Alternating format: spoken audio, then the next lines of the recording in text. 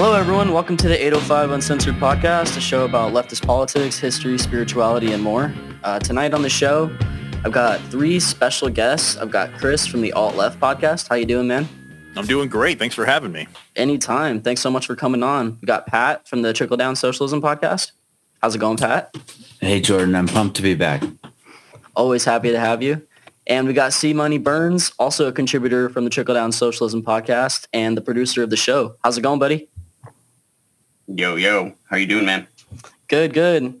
All right. Well, thank you guys so much for being here. I'm really looking forward to this episode. Tonight, we're going to be discussing fascism, Nazi Germany, the connection to the United States, and education in both of the countries. Real uplifting stuff, right? Yeah. Super positive stuff. It's going to be fun. Laugh a minute.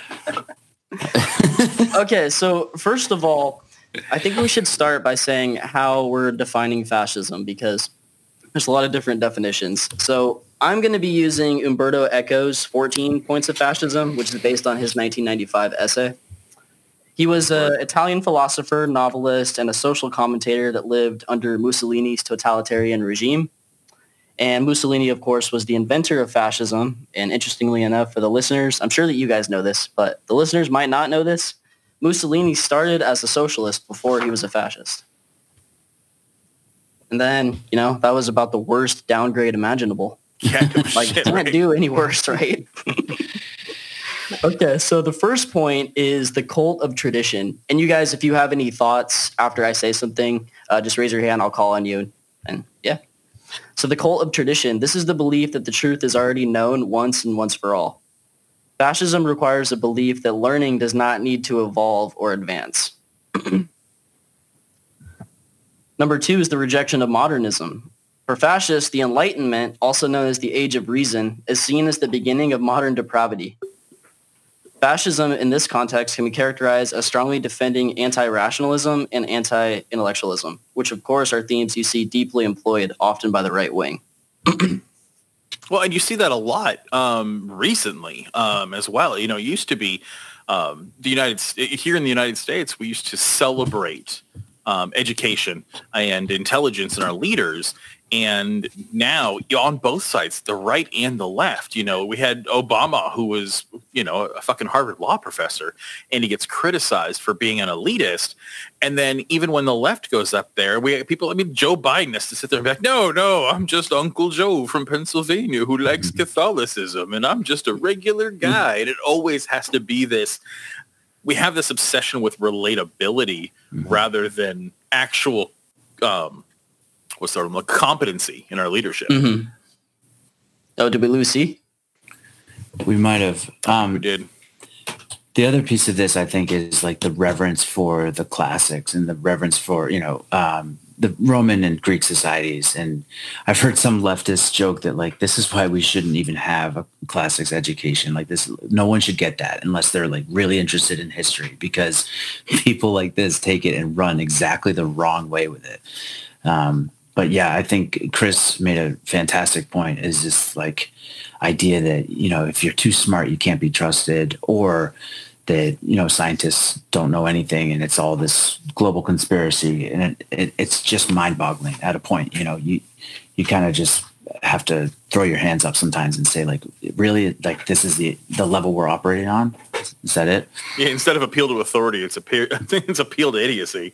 Mm-hmm. It's like a bizarro logical fallacy. Well, like George W. Bush is the best example of that, right? Like he was an absolute moron and did some really evil things, but he got away with it with that little snicker of his and just his folksy lines, and people loved it. They just ate it with a spoon. But to be fair, even the right wing didn't see him as a leader. I mean, not only do we know that clearly Dick Cheney was president, right, but beyond the fact that Dick Cheney and Condoleezza Rice were running the nation, even the right kind of knew that. Except for yes, don't get me wrong, there were some fucking country bumpkins who were like, nope, George W. Bush loves Jesus and everything's going to be great. But most of the right was like, yeah, he's whatever, but Cheney's there and all this, and it's going to be fine. So even his own side was comforted by the fact that he had handlers. Right. And then you look at Bill Clinton, who is actually quite smart, but he spoke very slowly and knew really well never to use words that made people feel less than. Like John Kerry's big problem was that he just spoke over everyone's head, right? And so people felt threatened by him. And so, yeah, that's a great pattern that you pointed out, Chris. Yeah, really well said, guys. Number 3 is the cult of action for action's sake. So it says, quote, action being beautiful in itself, it must be taken before or without any previous rejection. Thinking is a form of emasculation, end quote. So acting on immediate response, so as long as it doesn't challenge the authority of the state apparatus, is not only tolerated, it's actively encouraged.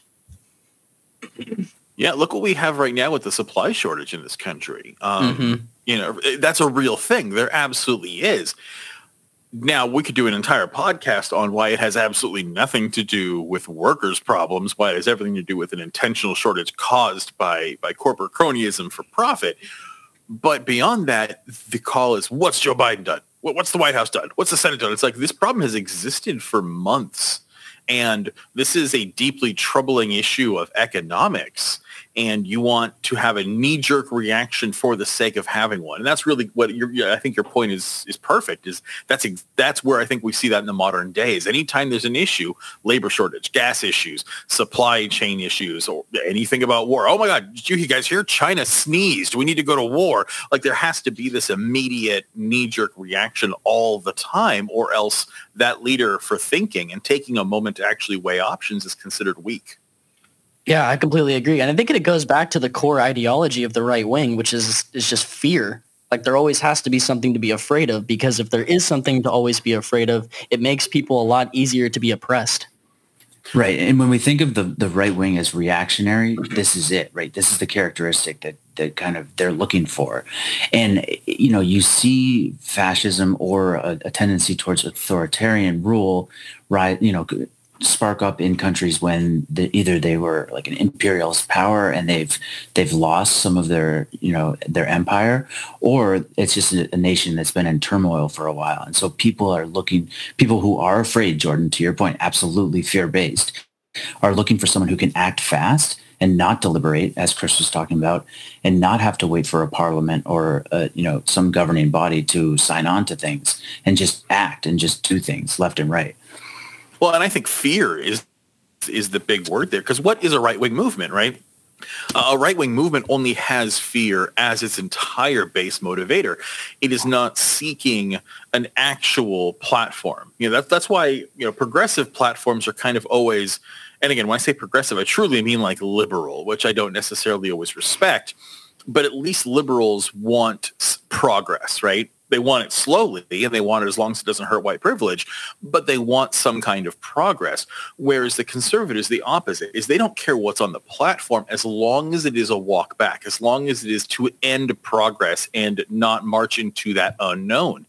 And it's based on fear. And if we're going to, whether we're talking about early 20th century fascism, which is the fear that their old racial divides will be gone, or that, Jews will overtake their economies or whatever, or the modern day where it's fear that people of color will have some rights, that's terrifying, and that's new. And that's, there's a meme, where people talk about the fragility of millennials and Gen Zers, and the joke is you people would cry and whine if someone of a different color used your water fountain, and it's that same thing. It's that fear that if anything changes, I could lose something.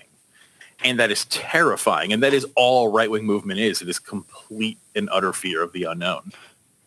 Yeah, equality feels like oppression to the privileged. Absolutely. When you're on the top, yeah. Yeah. Yeah, like I think of in modern times, the caravan, right? Like every single night on Fox News, you heard about the migrant caravan. And then, boom, as soon as the election was over, you never heard about it again. How weird.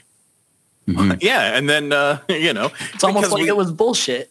Well, because then the Führers changed, and they're still just going to the same concentration camp anyway. And now it's not a talking point anymore, because the right won't talk about it because they're pro-concentration camp, and the liberal Democrats won't talk about it because that makes them feel bad. Yeah, that's true. Number 4 is disagreement is treason. So it says, quote, the critical spirit makes distinctions, and to distinguish is a sign of modernism. In modern culture, the scientific community praises disagreement as a way to improve knowledge. Yeah, so basically, if you I think that makes the scientific community look pretty good, but oh yeah, I added the last sentence there. Yeah. The main thing is critical spirit makes distinctions, and to distinguish is a sign of modernism. So if you accept the consensus of the scientific community, you are committing treason in the eyes of the state under a fascist regime. Sounds about white. Number 5 is fear of difference. The first appeal of a fascist or prematurely fascist movement is an appeal against the intruders. So we were talking about, fear of immigration, fear of migrants, etc. Therefore, fascism is racist by definition. Absolutely. Oh yeah, I mean, there's always an element of some other that is demonized, and often, genocide is committed against them. So that is absolutely a marker of fascism. Yeah, and then not just 20th century Eastern European fascism. Again, here in the United States, that was one of the scariest things about Donald Trump's campaign was it was clearly, voted for by people who knew nothing of history. America First is not Donald Trump's slogan. Not only did Reagan run on that, but that's from the Lindbergh era. That was people who... Yeah, which I'll get to because I have notes on that. Yeah, people who were terrified that Jews would come over to Ellis Island from Europe, God forbid. And it was, again, Henry Ford is the one who publishes and puts out the pamphlet on the Elders of Zion, which is this crazy, just insane tinfoil hat, anti-Semitic piece of propaganda. And it's always that. That is the fear, and that is the thing you need to be afraid of. And there has to be a racial element to it. It has to be whether or not we're the Aryans and we need to conquer other people, or Mexican people are coming to both be lazy and also take over your job simultaneously somehow. That is what you have to fear is you have to, this is a proud country of immigrants. And I just wish we didn't have so many immigrants. It has to be the talking point of the right. Well, no, and I think, Chris, you nail it, and I think this as a history, enthusiast like me, but it goes deeper than that in the U.S., where you have the Know Nothing Party, where it was basically a nativist party. Yep. That was their entire platform, right? It's like protection of the status quo, protection of Anglo-Saxons and Euro-Americans in a seat of power. Which again is cyclical. Here we have Marjorie Taylor Greene, what was it, 6 months ago, who's trying to float the idea of an Anglo-Saxon caucus. Mm-hmm. I mean, her notes, I'm just surprised they're not in German. Crazy. There is an appeal to social frustration. We, of course, know this one's true. This is number 6. This directly reminds me of the fake populist right, specifically the Donald Trumps and the Tucker Carlsons of the world. One of the most typical features of historical fascism was the appeal to a frustrated middle class. A class suffering from an economic crisis or feelings of political humiliation. And this was frightened by the pressure of lower social groups. So, you can't have a group from a lower socioeconomic status rise up because that means that you're going to be losing something. Yeah, the lowest masses will always be divided by the ruling class. The ruling class has a long history of taking the working class and dividing it amongst itself. In the South, pre-Civil War South, we have, in the pre-Civil War South, you have the ruling class, which, we're talking about plantation owners and the ultra wealthy textile owners. They were constantly dividing them. You got to remember that white farm workers did not have much better working condition than African slaves. Mm-hmm. They were simply allowed to work their way out of it, and their children wouldn't be guaranteed. They weren't part of the chattel slave system, but they also had terrible conditions, but they were constantly told by plantation owners, well, at least you're not them. And that was meant to keep them in line because, God forbid, white farm workers start seeing a little bit of solidarity with slaves, because that would be a big fucking problem for some plantation owners. Yeah. Well, that's, Bacon's Rebellion and that whole, oh yeah, the birth of the African slave as a slave for life as opposed to an indentured servant. But the other piece of this is the social grievance politics that the right wing has honed into just like such a well-oiled machine at this point. Like, Mr. Potato Head, all that stuff. They can take any issue. And I had Ross Barkan, the writer from New York, who's really done some really great work, and he pointed out that whenever there's a void, the Republicans will fill that void with some social grievance, and it's true. Now that since he said that, every time I look that they're drumming up some new issue that they're getting outraged about, it fits. They're filling the void whenever they can, keeping the attention on them, keeping their voter base convinced that they have their back. Well, and it's complete. The followers don't even necessarily look into it. I have this is anecdotal, but my mother runs a food pantry. That's what she does. She's the director of a food pantry. And some woman came in. This is I want to say almost a year ago, and it was during the Dr. Seuss issue.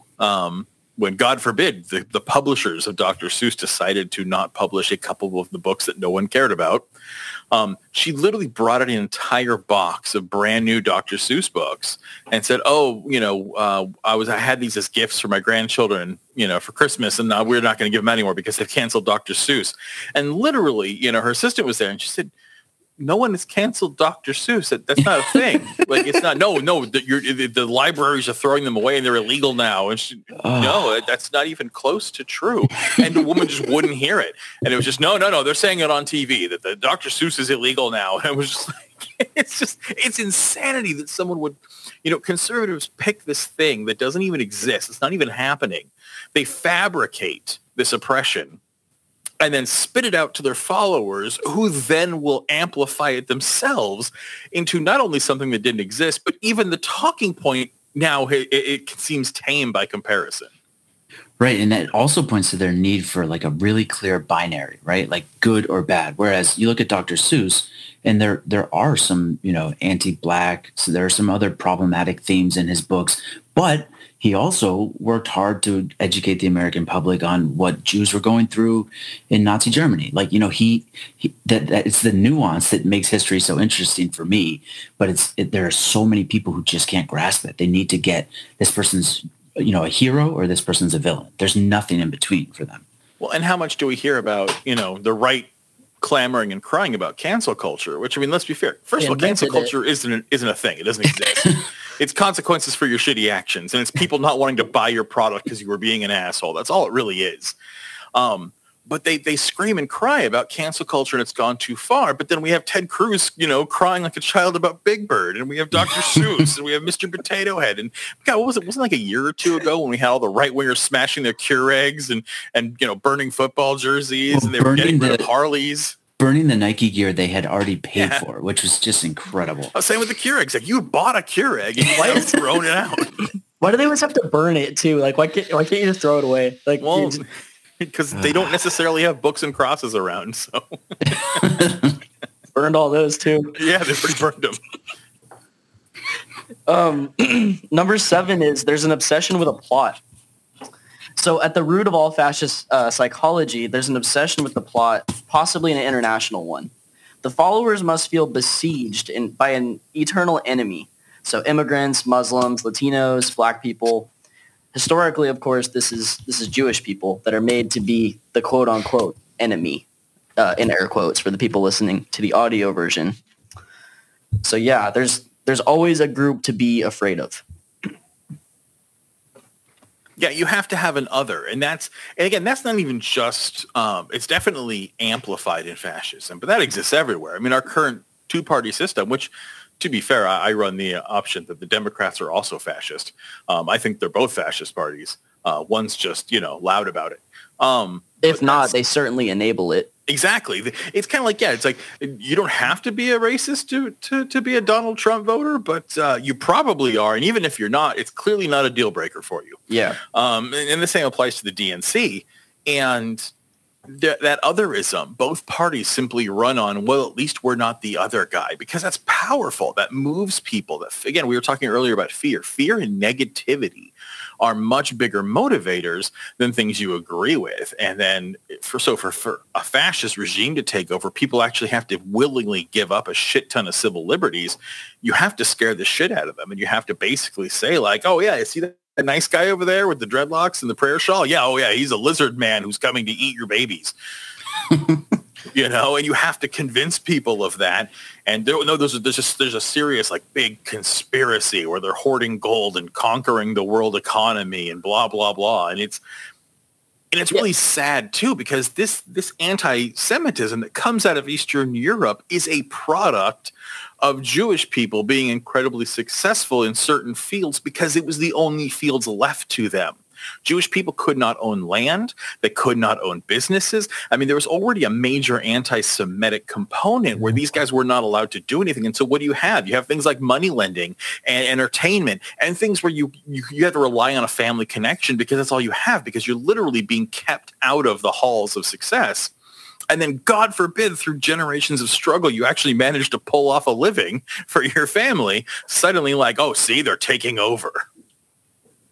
No, and Chris, you make a good point about how it's amplified in fascism. And I think the reason it's amplified in a fascist state is because another hallmark of that fascist state is the idea that violence is actually productive, right? That violence isn't evil. The way that violence is messaged, and we've seen it in so many fascist states where there are actually like roving gangs of street fighters, in Nazi Germany, ready to fight communists or whoever the boogeyman might be in that moment.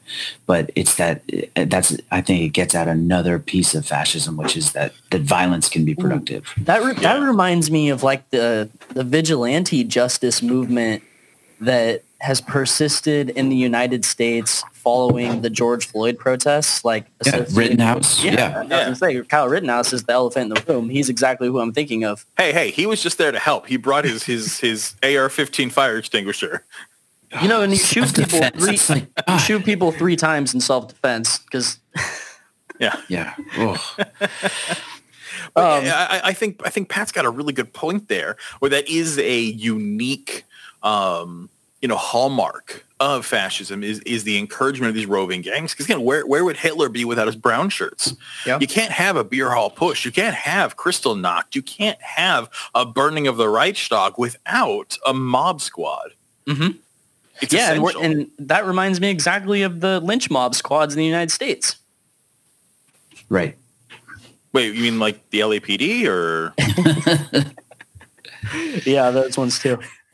Which, matter of fact, the chief of the LAPD chief of police actually tried to make an arrest in France recently. I literally just saw a news thing flash on my phone saying he's the ugly American, and I haven't read it yet. So you tried to arrest someone in France? Yeah.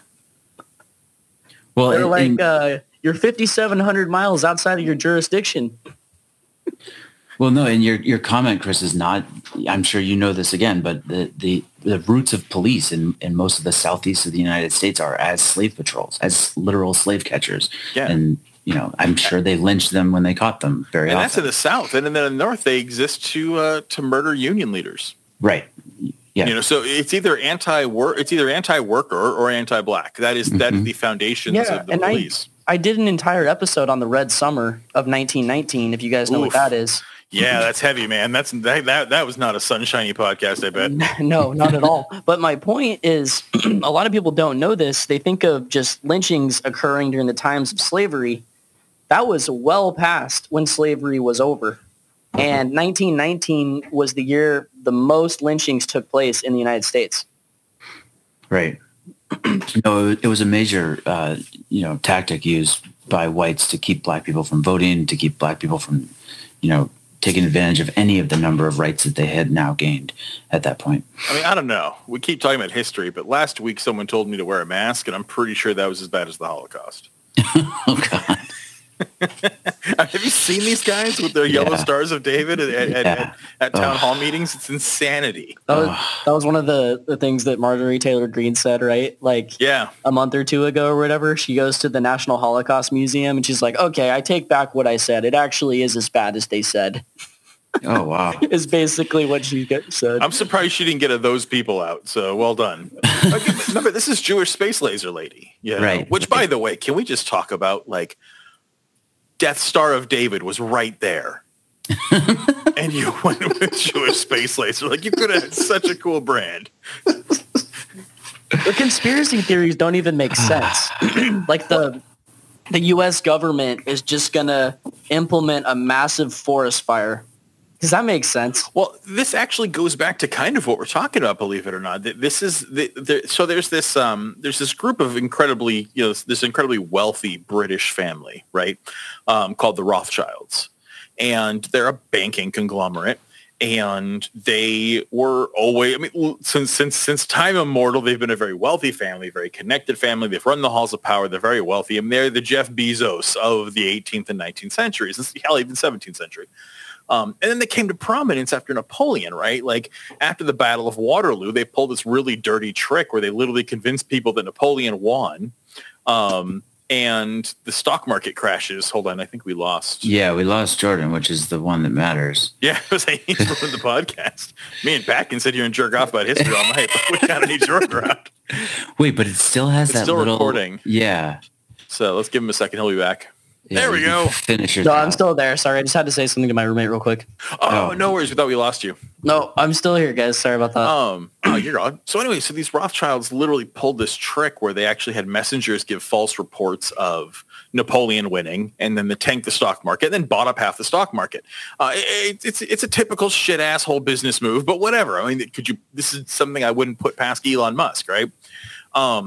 And because of this, they become one of the wealthiest people, period. They own half the Bank of England, that kind of thing. They also happen to be Jewish.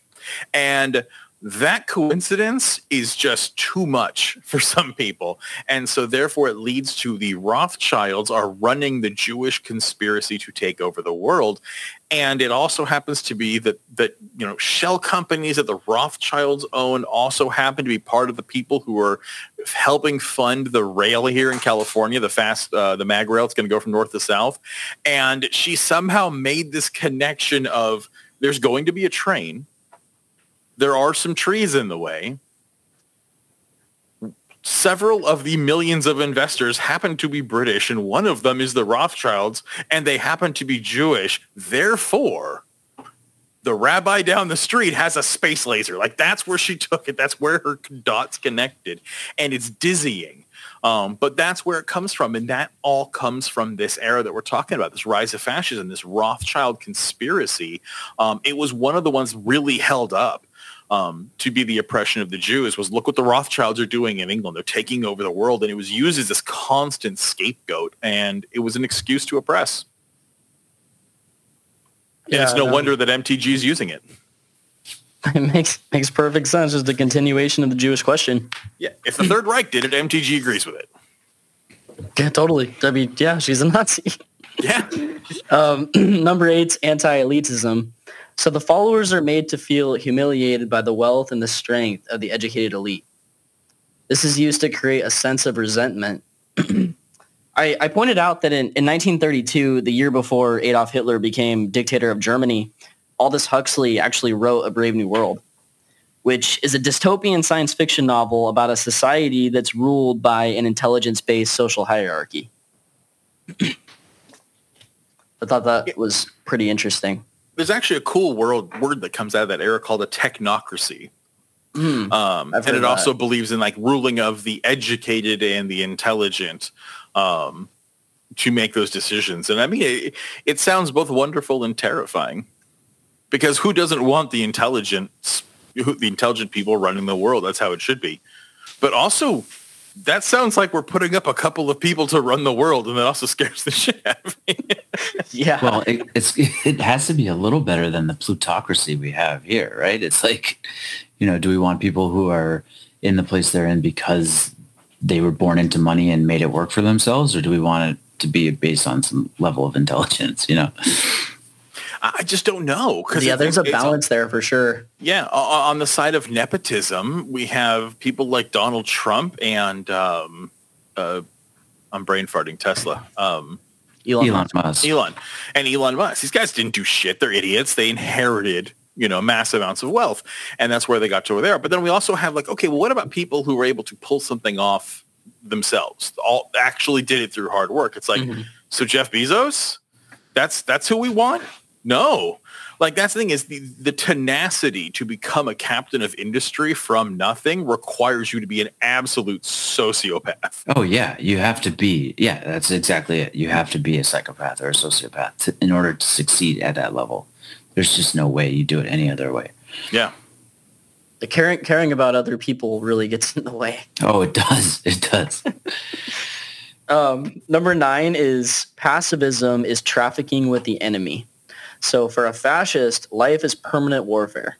Therefore, a desire for peace is deemed treasonous. So kind of what you guys were talking about earlier with Kristallnacht and just gangs forming throughout Nazi Germany. As long as there's violence that's not being initiated against the state, it's open with welcome arms, because there just has to be a state of violence and warfare going on at all times. Mm-hmm. Number 10 is a contempt for the weak. A fascist leader utterly despises those that are underneath them in society. So this is the sick, the elderly, the disabled. These members of society are openly mocked, ignored, and killed. How does this not draw up, a direct connection to Donald Trump and, the making the hand gesture that was just like so ridiculously juvenile, but making fun of someone with, some type of disability.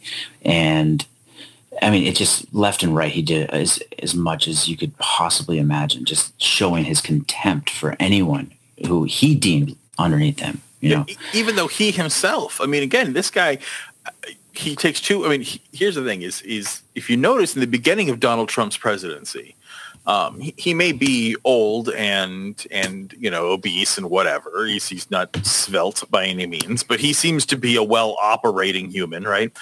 And then I don't know if you remember, 2 years into his presidency, suddenly he's rushed to Walter Reed Hospital for no reason. Now, the White House has a hospital. There's literally a gurney room with a surgeon on staff 24/7. No, it was to get a jump on his physical, remember? Yes. They just had to get that physical started. The president doesn't get airlifted to Walter Reed unless he's shot. Like, shit has to be real fucking bad for a helicopter to take the president to Walter Reed, because he's got better health care in his basement than you do at a hospital. Mm-hmm. And then all of a sudden he comes back and he's talking real slow and things aren't making as much sense. He's taking 2 hands to hold up a bottle of water. Remember that video of him stumbling down the ramp and the general had to hold him up? And it's like, dude, he fucking had a stroke or something. Yeah, he clearly had a stroke. And this is the guy who mocks people with a physical disability, kind of like Pat was saying, where it's this disdain because it has nothing to do with reality. It's, Pat, I think you said it perfectly, where it's whoever the leader views as below them.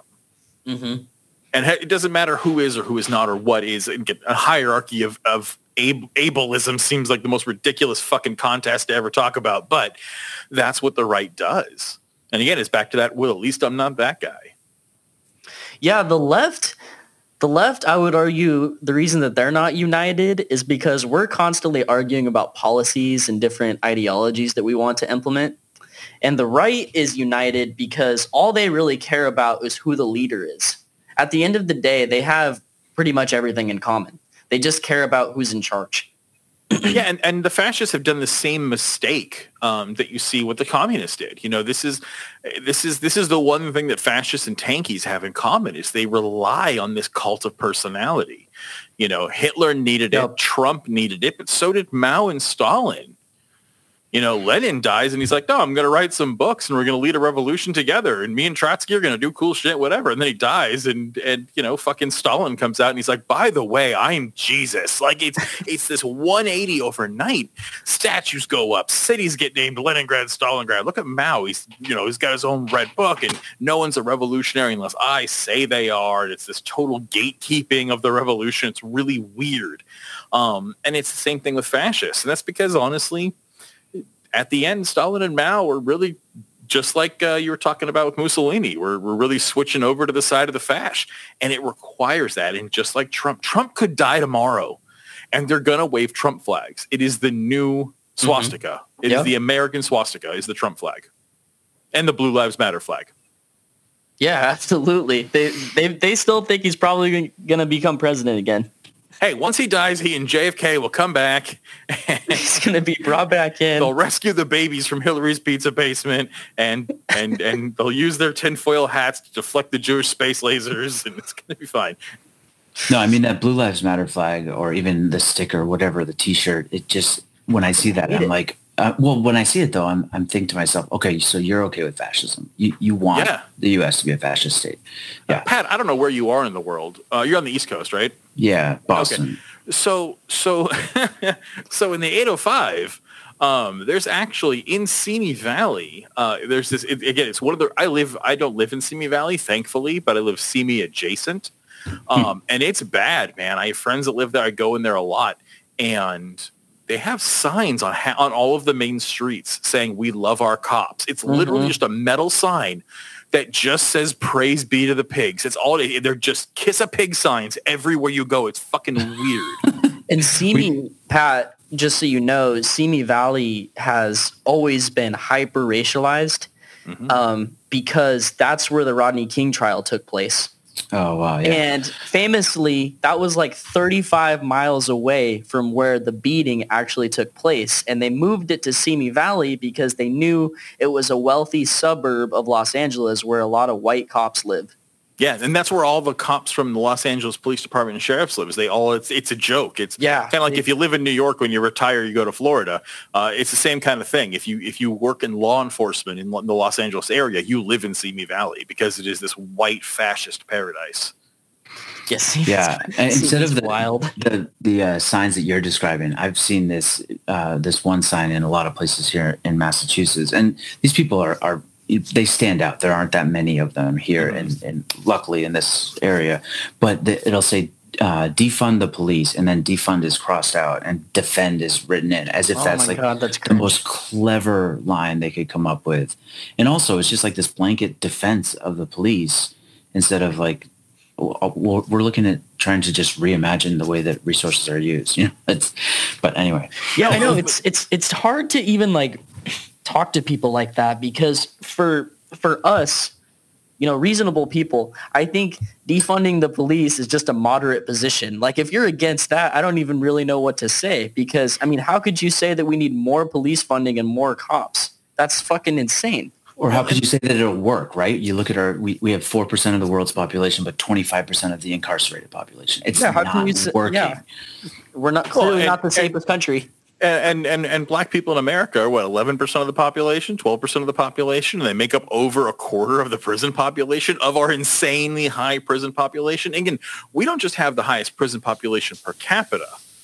We also have it in total numbers. Countries with twice our population have total less prisoners than us. We lead both ways. It's not just percentage, it's total. We are a prison country.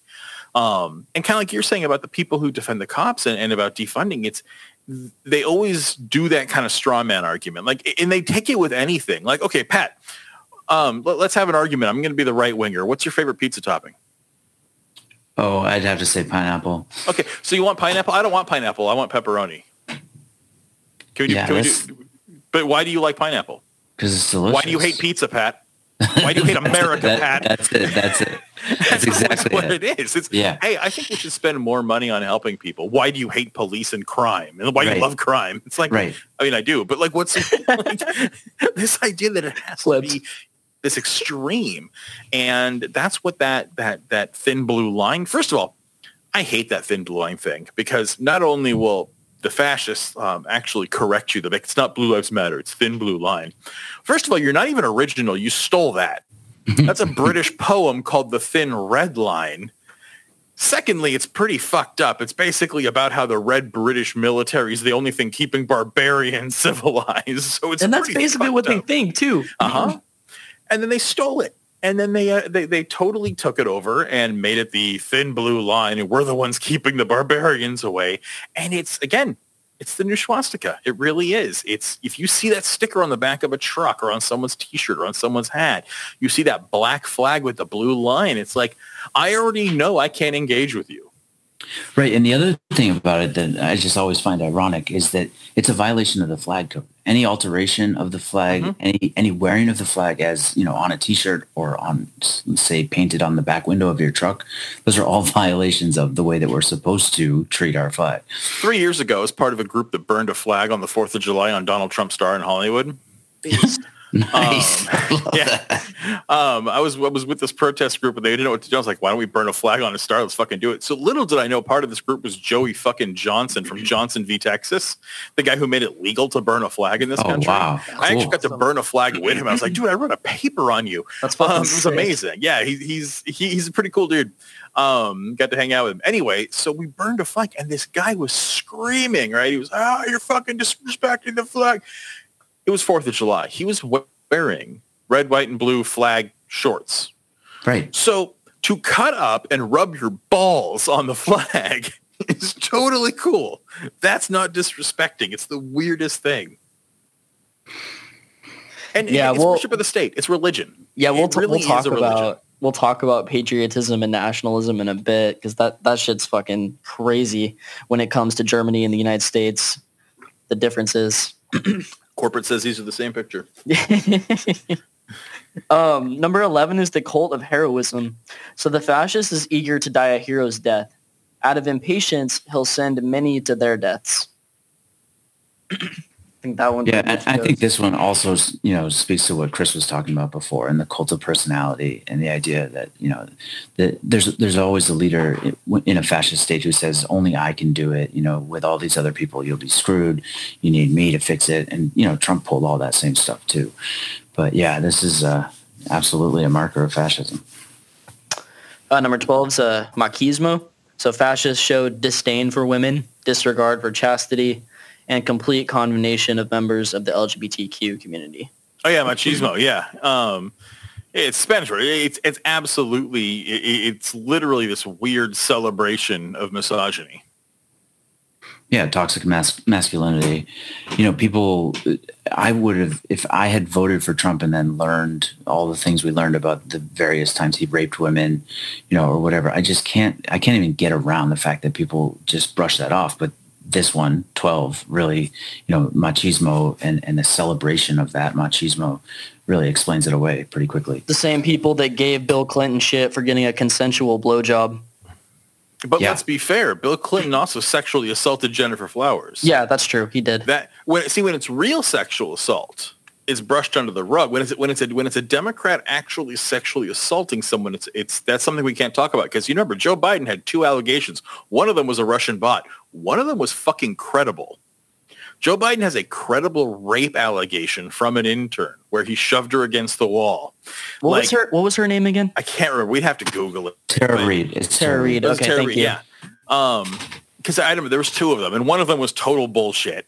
And the other one was legit. And the only people she told was her brother, her shrink, and her mom, and they've all even the therapist, he's like, yeah, that absolutely is what happened 30 fucking years ago.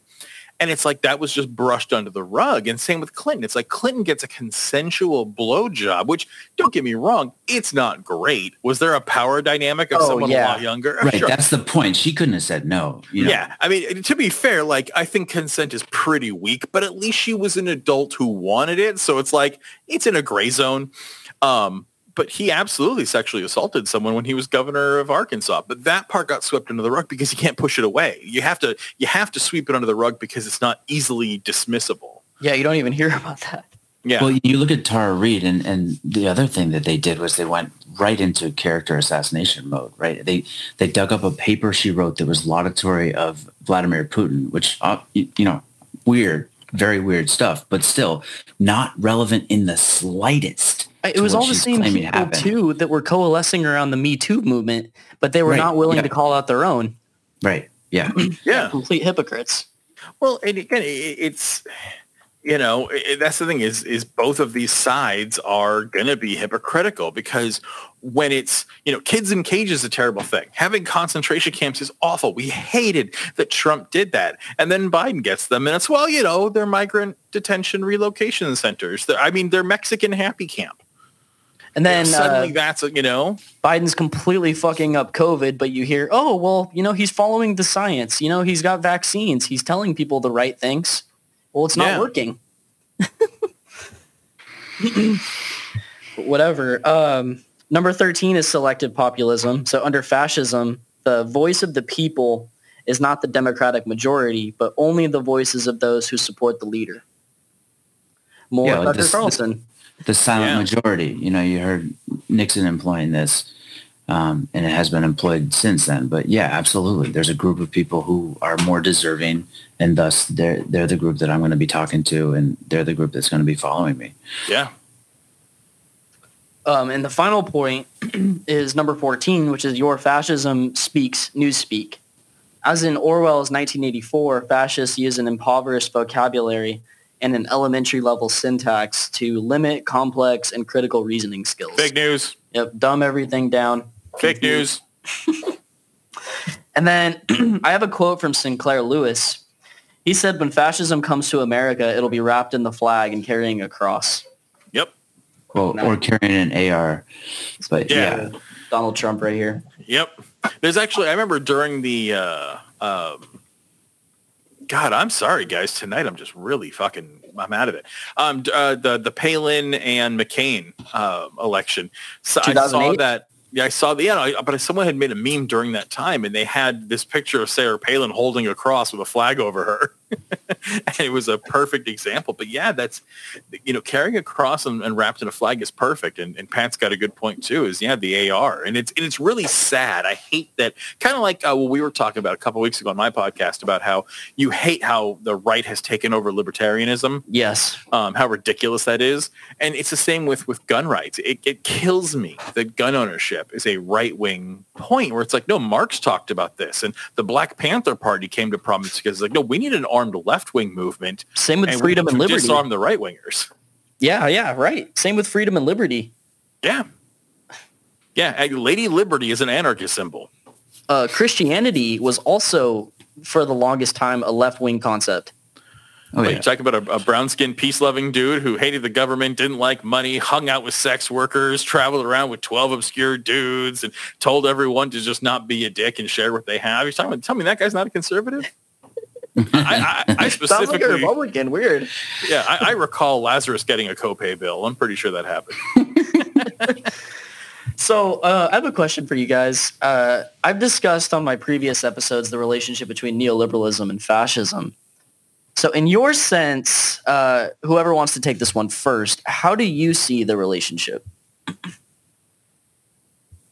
I think you need to pick one of us. Okay. I'll go with you, Chris. Okay, so when you're talking about neoliberalism, you're talking about like Reagan era, right?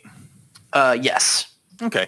Yeah, that neoliberalism is, it almost, okay, like Lenin had this great quote where he said imperialism is the final form. The highest stage of capital. The highest state of capital, exactly. And it's the same kind of thing. Was when you look at that neoliberal era, that's where we get laissez-faire capitalism in America.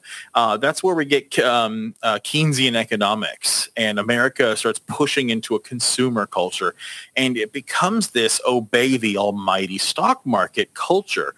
It's very financially driven, and that's where I think it comes into kind of a fascist regime. Is we have this marriage of the economy and state. We have a long history of unions and workers' movements here in the United States that has slowly eroded. Well, literally, the airline industry, the air traffic controllers went on strike for valid reasons, did it legally, and rather than forcing the airline companies to give in to their demands, he threatened them all with prison if they didn't go back to work. Forced labor. And fired them. And he fired them. He fired them. Completely just... Yeah. He to balance the budget, he closed down mental health facilities, but he had no problem. You want to talk about space lasers? That's Reagan with the Star Wars project. Yeah. We went to this weird Cold War, and this idea that the economy must survive above the people, that's where that's kind of new. Like, don't get me wrong. This is the country of Carnegie. I mean, we are a capitalist, ultra-capitalist, disgusting nation. But the idea of the economy being a national concern to the average worker, that's where that starts with neoliberalism. And I think that's the entryway into it. And I think everything falls from there. That's when you start seeing the hatred of immigrants. That's where you start seeing Reagan and Bush calling the AIDS crisis the gay flu. That's where you start seeing them otherizing Americans. And, there's a homeless problem. We need to start rounding up homeless people and putting them in prison. And you really start to see America deteriorate during the neolib movement. And I think neolib is the stepping stone to get to a fascist state. I completely agree. And in that era, you also had Milton Friedman, who says that the company's sole purpose is to make money and add value for shareholders. The other piece of this is the idea, not just neoliberalism, but the idea of a liberal democracy and how much deliberation and how it takes time for things to get done. And I think in a way that also gives rise to people supporting the idea of fascism, because they want someone who's able to act quickly, make decisions unilaterally, and get things quote unquote done.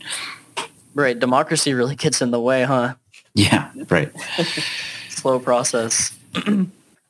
Okay, I wanted to move on and change the topics now. So now I want to talk about how the United States specifically inspired Nazi Germany. My source here is How the Nazis Were Inspired by Jim Crow by Becky Little from History.com. So lawyers in Nazi Germany studied the American Jim Crow laws to learn about how to disenfranchise and persecute Jews during World War II and the Holocaust. And specifically, they did so when they were crafting their infamous Nuremberg laws in 1935. The Nazis took direct inspiration from the Jim Crow laws that existed across the United States. And James Q. Whitman, who was an author of Hitler's American Model and a professor at Yale Law School, details why America served as a model for the Nazis by stating, quote, "America in the early 20th century was the leading racist jurisdiction in the world," end quote. He continues on by saying that Nazi lawyers, as a result, were interested in, looked very closely at, and were ultimately influenced by American race law. And that's, once again, from James Q. Whitman, the author. The Nazis, in particular, admired the Jim Crow laws that segregated black Americans from white Americans, and they debated whether or not to implement similar measures in Germany. And ultimately, they decided the measures in America wouldn't work in Germany because black Americans were already poor and thus very oppressed. And Jewish people in Germany were relatively rich and more powerful, especially in comparison to black Americans. And so because of this factor, the Nazis were more interested in how the U.S. had designated Native Americans, Filipinos, and other groups as non-citizens, even though they lived in the U.S. or its territories. And these models of discrimination directly influenced the citizenship aspect of the Nuremberg laws, which stripped Jewish Germans of their citizenship and then changed their statuses to nationals. In addition, the Third Reich was obsessed with America's genocide of the Native Americans during the westward expansion, and Hitler looked at it as a model of success for his ambitions to expand Nazi Germany across the European continent, and really served as his main motivation in imperializing across Europe. The 1924 Immigration Act, before all this happened too, was a law that was passed in the United States, and this served as big-time motivation for the Nazis as well.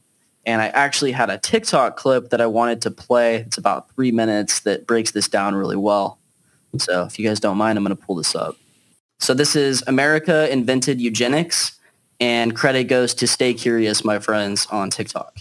When you come across the word eugenics, you likely think of evil fascist doctors carrying out unthinkable procedures on poor, helpless victims. And you'd be right. But it may interest you to know that these guys didn't come up with the idea. We did. In the early 20th century, America was being flooded with immigrants. In an attempt to improve the quality of the American gene pool, Congress passed the 1924 Immigration Act to prevent immigration by genetically inferior groups. Italians, Jews, Eastern Europeans, and countless others. But what about the undesirables who are already here? Well, many turn to the eugenics movement as a means of preserving the purity and genetic superiority of the white race. Enter Carrie Buck, a poor 17-year-old girl who had been raped by her foster mother's nephew and became pregnant. Rather than help her, her foster family decided to have her declared mentally ill. and confined her to the Virginia State Colony for Epileptics and the Feeble-Minded. She was the first person in Virginia to be eugenically sterilized. 8 Supreme Court justices, led by Chief Justice William Howard Taft, sided with Virginia in their right to sterilize Carrie Buck and others like her. After all, these people were just going to fall into poverty and crime anyway, right? In the case of Carrie Buck, Oliver Wendell Holmes wrote that 3 generations of imbeciles are enough.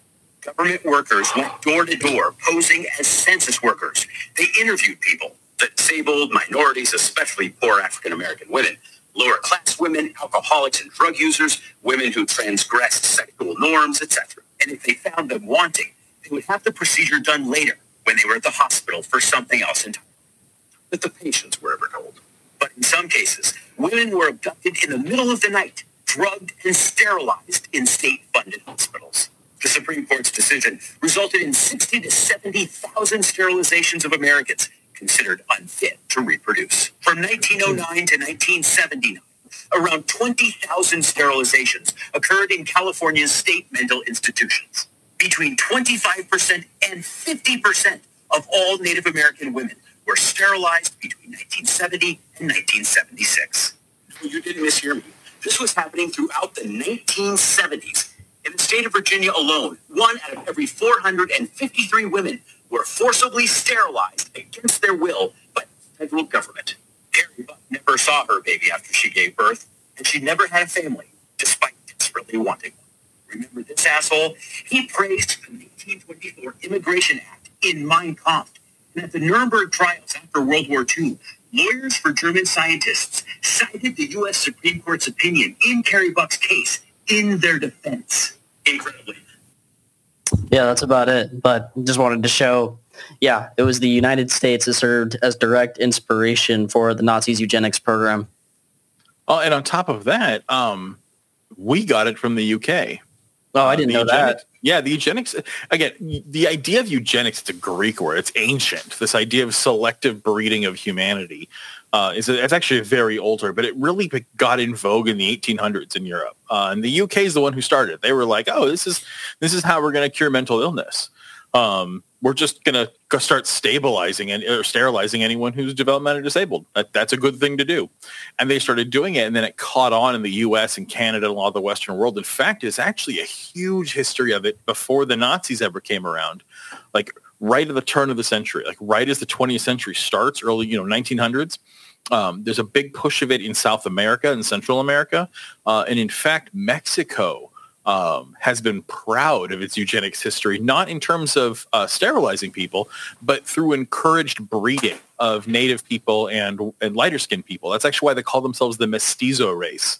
It was federal. This isn't like a hyperbolic, my tinfoil hat. No, this was federal policy. Was they would give rebates and cash prizes to light-skinned Spanish heritage Mexicans who would marry native Mexicans and start creating a lighter-skinned race in Mexico. This was around the world at that time. And yeah, the U.S. especially had it at Ellis Island.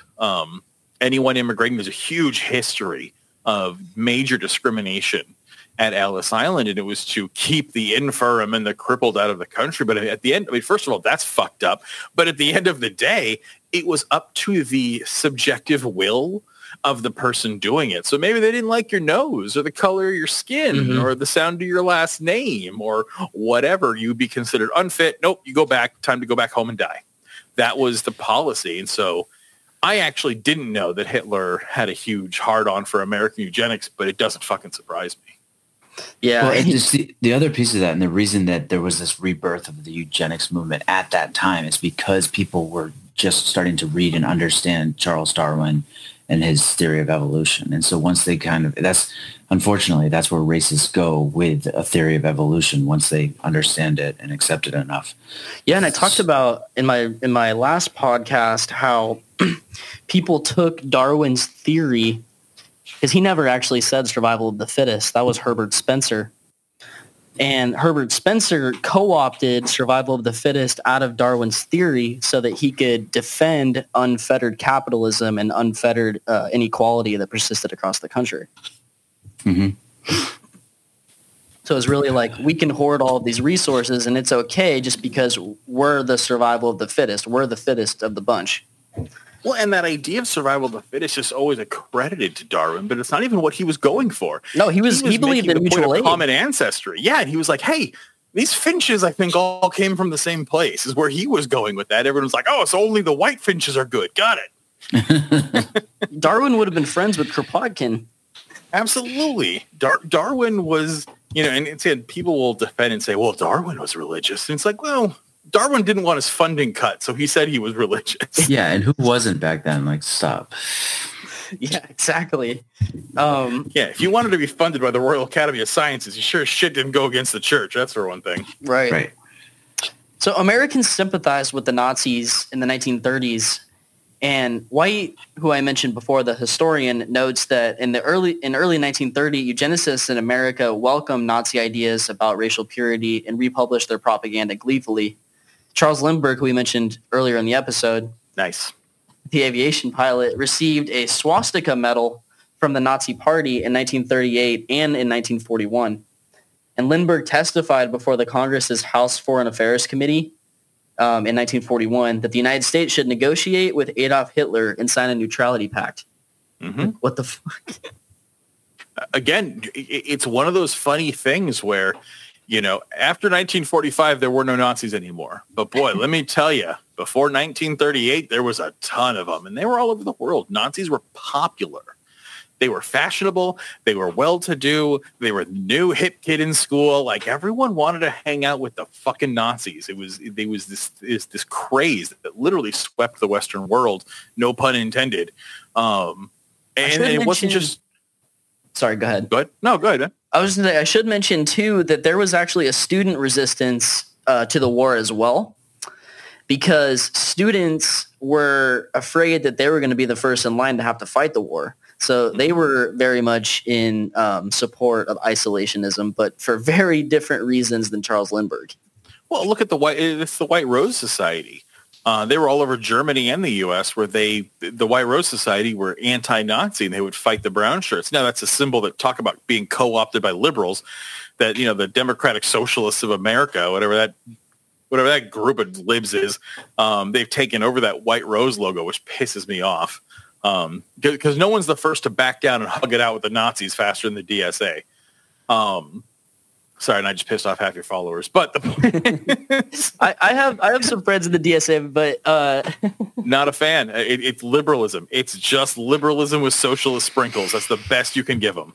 And again, don't get me wrong. They're not fascists. Like, I will break bread with a Democratic Socialist long before I'll break bread with, someone in moderate or right wing. They're definitely left wing. Mm-hmm. They're just real close to the center on the left wing. And again, and I can only go with, this is anecdotal, but I do a lot of public protesting. I do a lot of social action. And every time the DSA shows up, it's all photo ops. And there's no meat to the potatoes ever. There's no praxis. I would say that that's probably location specific. I've seen a lot of really there definitely are better chapters than others. Yeah, and again, this is my personal experience, so it is quite possible that somewhere on the East Coast or somewhere else, there's some DSA who are some fucking down dudes. That is absolutely possible.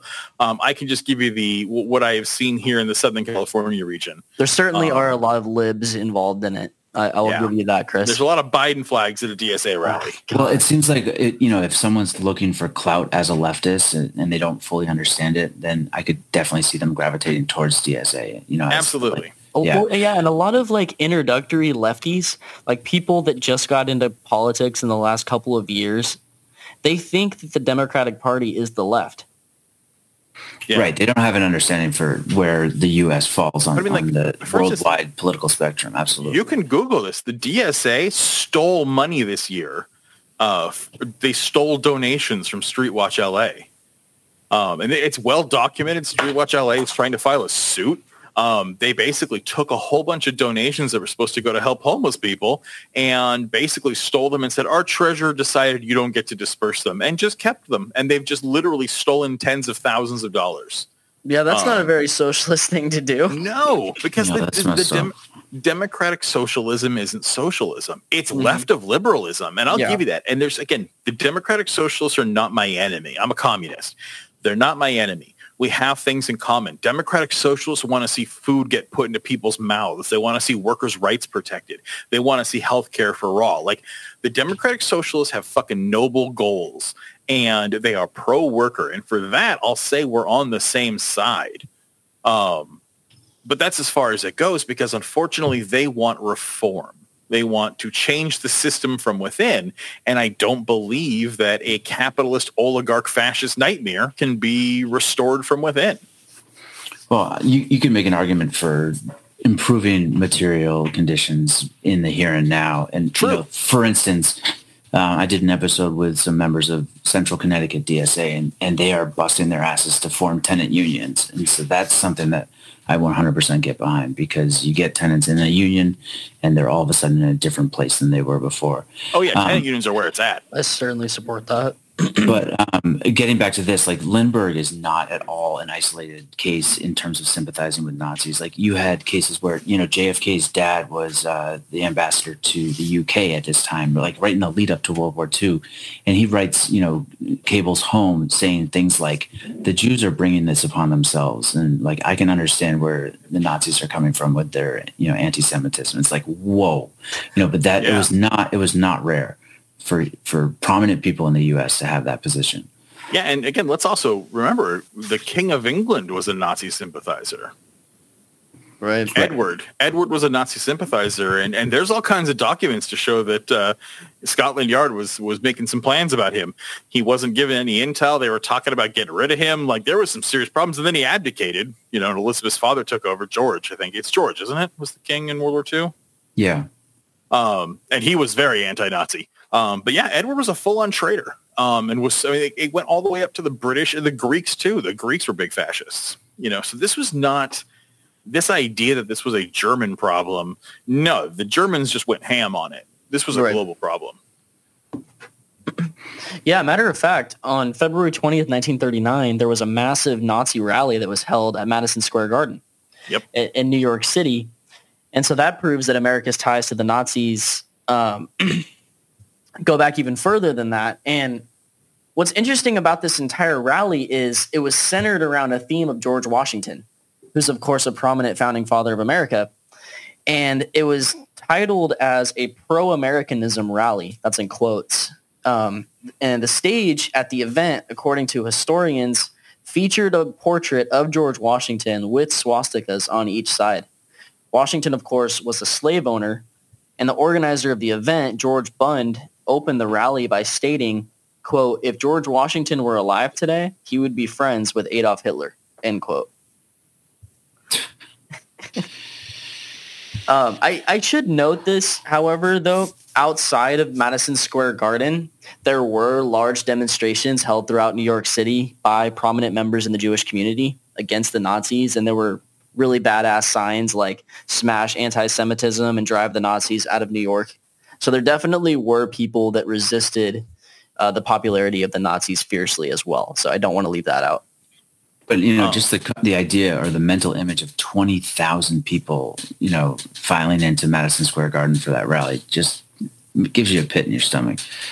And this wasn't just there. I mean, look up Murphy Ranch, you know, here on the West Coast in California. If you look up Murphy Ranch, it was in the Santa Monica Mountains. It's a ranch right here in the LA area that was meant to be a Nazi operations base. I wasn't familiar. Yeah, it was built by hold on. Let me look it up. Hold on. It's right here. Yeah, Winona and Norman Stevens, you know, who were sympathizers of the anti-Semitic white supremacist Silver Legion of America.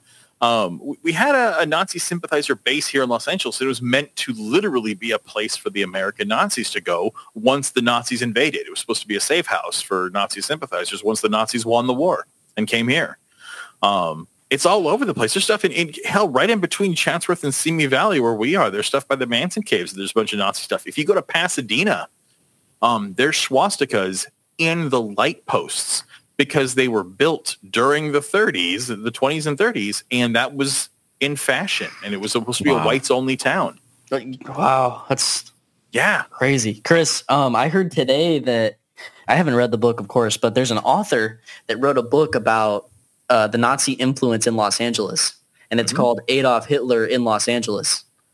And it's supposed to be fascinating, probably detailing everything that you're talking about. Yeah, again, and it's still standing. You can go see Murphy Ranch now. It's still around. It's covered in graffiti and all kinds of stuff, but it was literally gates and concrete swastikas, and you can still see it. Again, go to Pasadena. You can still see the swastikas and the light poles. They're still there. That's horrifying. You got to remember, man, this was less than 100 years ago. This is a blip in history. Hadrian's Wall is still standing in Scotland. That's from the Roman era. We're not going to get rid of this shit. It's only like two or three generations ago. No. Hadrian's Wall was several thousand years ago. No. I'm talking about like the 1930s. Oh, yeah. 2 generations ago. My grandfather fought in World War II. That's why I always say that hitting Nazis is a family tradition in my house, my grandfather was on D-Day. Whoa. That's crazy. So this is not that long ago at all. There are still several Holocaust survivors. Right. Alive in the world. They're still around. While we're on the topic of World War II, the U.S., of course, joined World War II extremely late. And like I said, there was a lot of pressure from inside the country to stay out of the war, especially like Charles Lindbergh. And it was really just the driving factor of Pearl Harbor that got us into the war. We essentially had to at that point. And then we, of course, declared war on Japan and then subsequently Nazi Germany, because they were allies with each other. But it was out of great reluctance that America entered this war. Yeah, Congress didn't want to go. Well, I mean, there are some mitigating factors there. This was on the heels of World War I, which was the first, just absolutely brutal, most devastating war the world had ever seen. Conflict, at the time, My great-grandfather was shell-shocked and actually abandoned his family because he didn't know how to deal with his PTSD. And, then you've also, you got a number of factors in there, but you're right. It was that. We needed a push to get involved. Well, and remember, you couldn't hop on a 10-hour flight and go to Europe back then. That didn't exist. If you wanted to go to Europe, right, you hopped on a week-long steamer boat. That was considered a whole different planet. And so you had to convince Americans to go have their sons die in some faraway land for a war that who gives a shit about? Again, for Europe, this was a big deal. But for America was there was no skin in the game for the United States. And whereas, again, I definitely agree with, no, it's worth it to end fascism. But on the other hand, that's an easy position to take in the 21st century. You have to look at the time and imagine being in 1930s United States where, there's this dickhead over in Germany who's killing a bunch of people and the British are really pissed about it. I don't want to die for that. People didn't know, how much was really happening in regards to the Holocaust. There was not widespread knowledge of the death camps at that point as well. But top brass knew, Churchill and Roosevelt knew, but the American public, even the British public, the French public, and the Russians, most of them didn't know. The death camps were a military secret. People did not know about them. It was top people in the U.S. military. We were going to talk about Operation Paperclip. Maybe we can do that right now. Oh, I'd love to. So, Chris, you want to just break down what Operation Paperclip was for the listeners?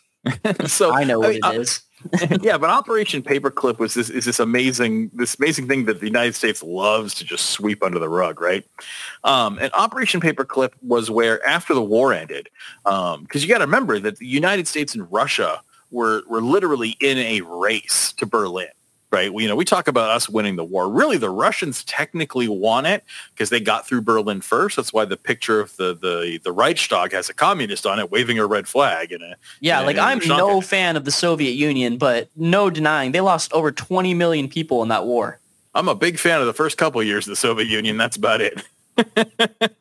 But yeah, no, they were not good dudes at all, but they lost a lot of people. Again, that's kind of part of the problem with the Soviet Union is Stalin was real big into who gives a shit about my people, send them off to die. That's, he literally put his people through a meat grinder. But that's a whole different podcast on why Stalin sucks. We could talk about that for days. But yeah, the Russians and the Americans were racing to get to the heart of Berlin. And once they got in there, one of the first orders of business was to get those scientists. Because you got to remember, the Germans were ahead of everyone in terms of science. Late in the war, they invented the jet fighter. When we were going into Berlin, they were all the fighters, the American and British fighters were getting creamed by and they had no idea what the fuck they were. They were just these fighter planes flying by at 10 times the speed, machine gunning us and getting out of range before anybody can touch them. They were just slaughtering them. They just didn't have enough. They were developed too late in the war. They couldn't get off the ground. They didn't have enough pilots. Like, it was just too little too late. But the Germans invented jet fighters. Their submarines were still the best. They were holding their own against Russian tanks, and they were sending rockets. And this is where paperclip comes in. They were sending rockets to England. Now, no one was rocketing Germany because we didn't have the technology. Germans were able to launch rockets from Germany, not France, and just across that little strait into England. They were launching them from fucking Berlin, the center of Germany, and just perfectly striking London. You know, they were nailing major British cities with rockets. And again, that now doesn't seem like that amazing, but imagine doing that without satellite tracking. Right. You know? The other piece of that is like the way that Londoners knew that there was an attack coming was that they'd see the bombers flying overhead. So all of a sudden you got these rockets flying in and you know, that's just causing absolute mayhem. My grandmother lived in England during the war. Whoa. Yeah, my grandparents got together after the war. My grandmother came here looking for work, and my grandfather was a vet who owned a textile mill with his brother, and that's how they got together. But yeah, my grandmother was a firefighter in London during the war, and they called them buzz bombs because when the V-2 rockets would come over, they made this sound. They had this low drone because they were long-range rockets, so they were burning low on fuel. And when they came over England, they would make this sound. She'd always say it was haunting, was wrong. It was this haunting sound from the air as this rocket that was sputtering almost out of fuel, because that's how they did it. Was they're like, what's the wind? What's the conditions? How much gas do we put in the rocket and then send it off? And when it runs out of gas, it should be right over the city. And that's how they did it. Was they just made sure it ran out of fuel right where it was supposed to drop. And so this rocket would come overhead and then just drop out of the sky and kill everyone. And then she would go out and fight the fires. You know, that's what they did. But so the Germans, again, it sounds low tech. You gotta remember, we got into space on calculators, man. You know, we were shooting guys with not much better technology to the moon. And so the Germans were the only ones who had scientists doing this, who had these rocket guys. We didn't have anything like that, but we sure as shit knew this was the future. That military rockets going into space, we were developing a nuke. Launching a nuke would be really nice to have on a big rocket. And the Russians knew this too. They were also developing a nuke, and they were also interested in rockets, right? And jet fighters and all this shit. And so we literally started grabbing scientists, both the Russians and the Americans. And the Russians and Americans started going, hey, we won't kill you. We will absolve you of all your shitty Nazi crimes. And, you know, we'll give you a bunch of blow and some whatever you want. We'll put you up in a nice lab and just, you know, build rockets. And okay, it sounds like a good idea. I'll come over, sure. and we'll rehabilitate your image too, right? This is the opportunity for them to kind of rejoin the world science community. Absolutely. I actually got banned from an Instagram NASA fan group because I'm an amateur astronomer. I love it. And all of a sudden they started holding up what's his name? Warner von Braun. Yeah, von Braun. Thank you. They started holding up von Braun. Look, von Braun invented the Saturn rocket. He was the head of NASA. Yeah, and I was like, he was a Nazi. And they were like, well, we can celebrate people's achievements without going into their past. And I was like, whoa. This isn't grandma who had a drinking problem. This guy was a Nazi. Yeah, like a really bad one.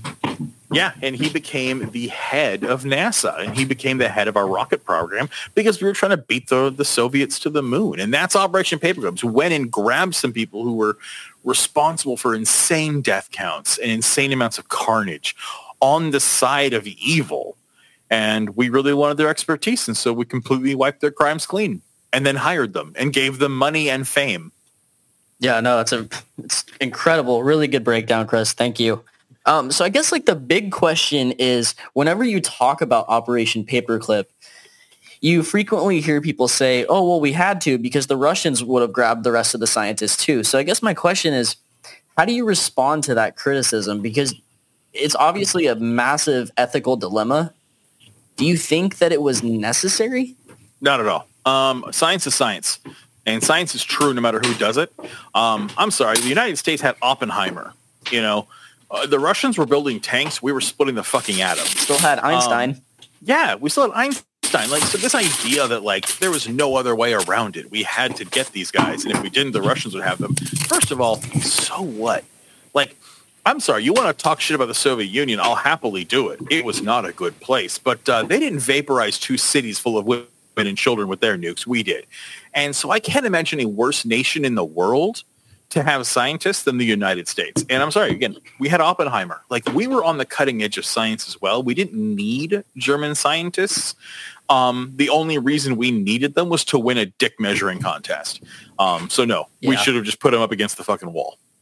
I agree. So Pat, you just tuned back in. I asked Chris if he thought that the United States acquisition of Nazi scientists, Operation Paperclip, was necessary, because you frequently hear people say, well, if we didn't take the scientists, the Russians would have grabbed all of them. Well, no, Chris made great points on that. And the other piece of that is regardless of whether it's necessary for anything, at the end of the day, you're rehabilitating the image of Nazis. Enemies. There has to be some consequence for massacring millions of Jewish people. Sorry. Yeah. Yeah, completely agree. Again, there's a very interesting point to be made where, bear with me 1 second, I'm actually going to Google this. Hold on. Yeah, no worries. Because I don't want to get this wrong. Nuremberg justice. There's a very good point to be made that during the Nuremberg trials, who was it that said that? It was Hermann Goering. Again, one of the top Nazis. It was a Goering. I couldn't remember who actually said it. But Hermann Goering said that he was getting what's called victor's justice. And his point was that regardless of what we did, so did you. And how come we're the only ones up here? And it's a fair point because, man, you think the Nazis did some messed up stuff in their medical experiments? You should see what the Japanese were up to. Oh, yeah. But they surrendered and we let them go. And we wanted to rehabilitate their culture, and the Russians had no stake there. So it was fine. We just swept that under the rug. We didn't need a war crimes trial. McNamara, right? He is the mastermind of the Pacific War. And he firebombed Tokyo. That is a war crime. The United States military recognized that, oh, by the way, most of Tokyo is made of dry wood. We're going to burn it down. Yeah, what you say, Josh?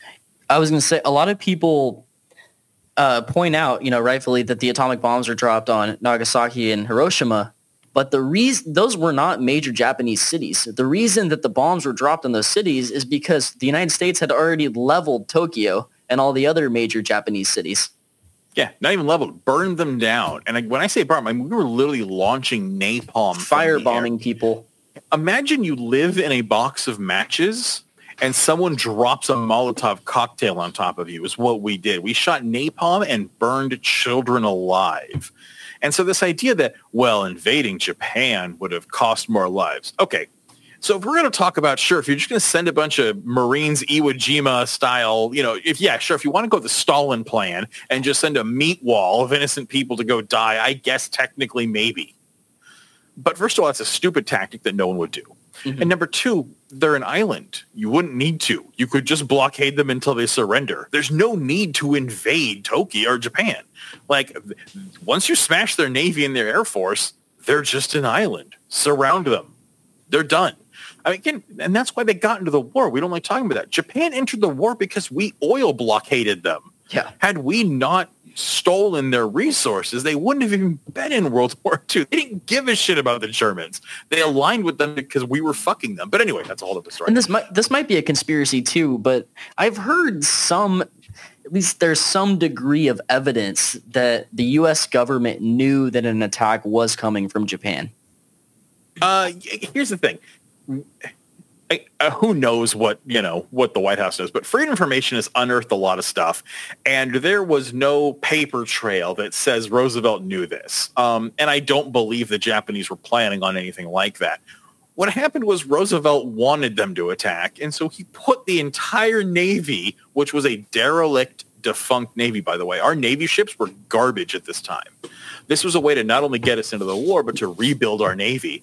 And so he puts a bunch of, I mean, these were fucking wood aircraft carriers, like wooden decks and shit.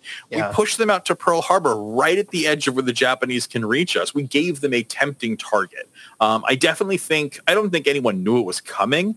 I think Roosevelt was definitely hoping. But Interesting perspective. The big takeaway, though, is that the Japanese were getting ready to surrender. They already wanted to surrender. They were already starting to engage in talks with the Russians. The second bomb certainly wasn't necessary. That was definitely just to flex America's muscles. None of them were. The second bomb wasn't to flex muscles. Here's what's fucked up is that's not good, but it's a defendable foreign policy. You can almost say that there can be foreign policy to establish a threat around the world. No, it's way more sociopathic and darker than that. The reason why the bombs were called Fat Man and Little Boy is because they're two different fission devices. They were two different delivery devices, and we had to test them. Mm-hmm. Launching one tells you that one works, but how did we know the other one works? And so we had to test out both bombs and see what they would do to a city. That is literally the reason we did two. In the 1950s, that was a big part of the tourism industry in Las Vegas, was you could come out to the desert and you can watch them test bombs. Yeah.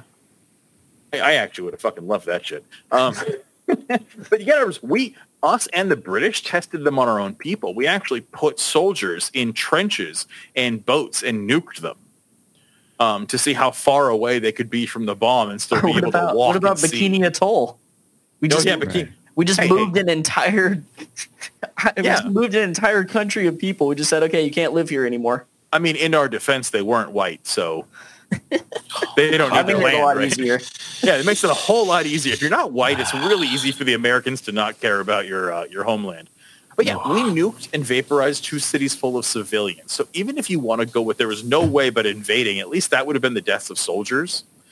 We vaporized civilians and burned down old people and children and farmers. Like, what the fuck? And for a nation that was about to surrender anyway. But we couldn't have them peacefully surrender to the Russians. The Russians already beat us to Berlin. We had to nuke them to show that we were the boss. It was a dick measuring contest of the darkest method. Absolutely. So I wanted to focus specifically on Germany right now and their education system, how they teach their Nazi past, and then kind of compare it to how the United States teaches its racist past. So in Germany, for years after the Second World War, discussing Nazism in Germany was very taboo. People didn't want to talk about it. Even people that didn't have anything to do with the Nazi regime. It wasn't something that was discussed. Parents and grandparents who lived during the Third Reich, they were not asked uncomfortable questions by their children and by their grandchildren because this was just seen as rude and disrespectful. But in 1959, there was a dramatic wake-up call that happened. There was a string of anti-Semitic vandalism that took place across major German cities. And there were like swastikas and very anti-Semitic symbols everywhere. And this really frightened people. There was a dramatic wake-up call that happened for the German people in 1959. A string of anti-Semitic vandalism broke out in major German cities. And so the German people were frightened by this. And it led to a change in consciousness, ultimately culminating with a social movement called the 1968 movement, which was a group of German college students who protested the traditionalist attitude that had existed previously in Germany. And these college students took a lot of inspiration from the Vietnam War protests in America. So there's a direct connection right there between the German people and the American people. And so the Germans during this movement embraced left-wing themes such as communal living and sexual liberation. In the end, the movement kind of petered out and lost some momentum, but it did leave a lasting impact within the German people, and a massive shift in consciousness did ultimately ensue. And besides just opening up dialogue about Germany's past, the students also helped popularize and energize many left-wing causes that you see in Germany today. And Anna Diley, who's the author of Explained, What Sparked the Protest Culture of Modern Germany, says, quote, here, the students helped solidify a protest culture in Germany. I thought that was all really interesting. that they took inspiration from the anti-war movement that existed in America.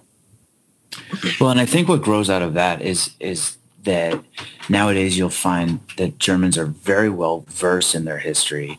You know, they don't sweep it under the rug. They have honest conversations about it, but they don't waste time with the both sides bullshit that you'll find in the U.S., where you'll try to find people explaining away, saying that the Confederacy was about states' rights, right? You know, states' rights to do what? To own slaves, but they left it at states' rights. You know, that kind of thing just didn't happen. There was no muddying of the waters after this point. And they made, one point that really sticks with me is that German students not only have a really great, solid education in their country's darkest moments, but they've also, for the most part, just about every German student of secondary school has visited a concentration camp, which most have been turned into really well done museums that are respectful, but super accurate. These are museums that are staffed by people with master's degrees in history who really know what they're talking about and can really, make it so that the visitor fully understands what happened at those concentration camps. Yeah, absolutely. Were you going to say something, Chris? Oh, yeah. Let's say Pat took the words out of my mouth. I couldn't agree more that, yeah, you're right. I think a big part of that is that Germans aren't afraid of their own history and afraid to be honest about it. And like you said, like kids are raised learning about the Holocaust. And I think there's two things that make this why it's so different. I think that is number one. I think Pat's correct. I think education from a young age that is honest is vital. The other thing is that we never had a truth and reconciliation. And what I mean by that is the Germans had that. The Germans not only had their entire state smashed, they had their dirty laundry hung out on the world stage. They had Nuremberg trials. We have video of concentration camps. Right. And this was portrayed at their shame at the generation that did it. And that's the thing is it wasn't 100 years later. It was at the time. Several years later, we had a trial where we put their entire culture on trial and showed how it was trash. And I think that fucking humbles you. And look at South Africa. We have apartheid. What does Nelson Mandela do? Truth and reconciliation, right? He says, we're going to expose everything that happened. And if you did awful, murderous, rapey shit, we are actually not going to kill you if you come forward and tell us fucking everything. Because that's what's needed for the soul of the nation. We need to reconcile this. The United States, we didn't have that. When Sherman goes through the South and burns it down, which, by the way, Sherman, I love that guy. He's fucking insane. But I love Sherman because he had a psychotic break, and then he comes back because the war's getting lost. And one day, it's like you can tell just Sherman woke up out of a tent, and someone was telling him more atrocities being done in Atlanta, and he's like, you know what? But besides Sherman burning Atlanta, we had nothing. After the Civil War, plantations were given right back to their owners. Well, and I think that comes with Lincoln being assassinated and Johnson taking over and having his personal history of being a Southerner. Johnson was a simp for the South, yeah. Right, absolutely. Just handing that land back. Like, I think Lincoln had a bit of a plan on how he was going to go about this. I disagree. Well, I'm not sure if it was truth and reconciliation, like you say. I don't think it was the public trials. A great point. But I do think it would have been a different situation with a little bit more accountability. That I agree. Maybe that's wishful thinking. I think you're right. I think Reconstruction would have looked differently had Lincoln survived. I think it wouldn't have been abandoned after, 5 years or whatever. Right. I think Reconstruction would have been more successful. But even Lincoln had no interest in black liberation. Lincoln had no interest in an end to Southern culture. Lincoln only cared about the preservation of the Union. And again, right. I think you're right. I think he would have done a hell of a different job, a better one than Johnson ever did. But Lincoln wasn't here for the good of the people. Lincoln was here for the good of the state. And he loved the state, and that's all he cared about. Yeah. And we didn't hang these guys. We didn't put a trial out there and saying, hey, by the way, I have accounts from the people that you owned, and here's the 5 women you raped, and here's the 17 people you murdered, and here's the 86 people you tortured, and people you enslaved, and people you sold and bought like cargo. Had that happened and we brought these guys and said, here's the crimes against humanity you've done, would you like to say anything before we hang you publicly?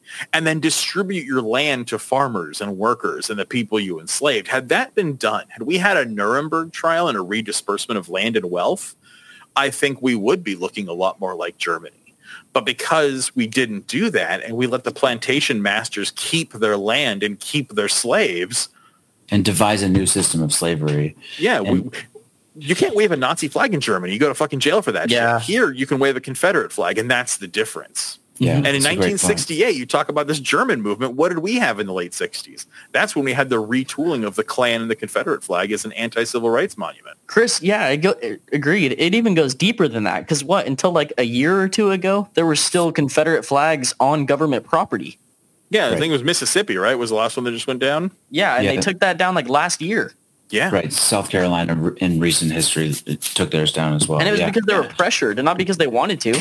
Oh, right. Absolutely. You got Trump sitting here crying about taking Confederate generals' names off of military bases, even though the Pentagon wants that to happen. Right.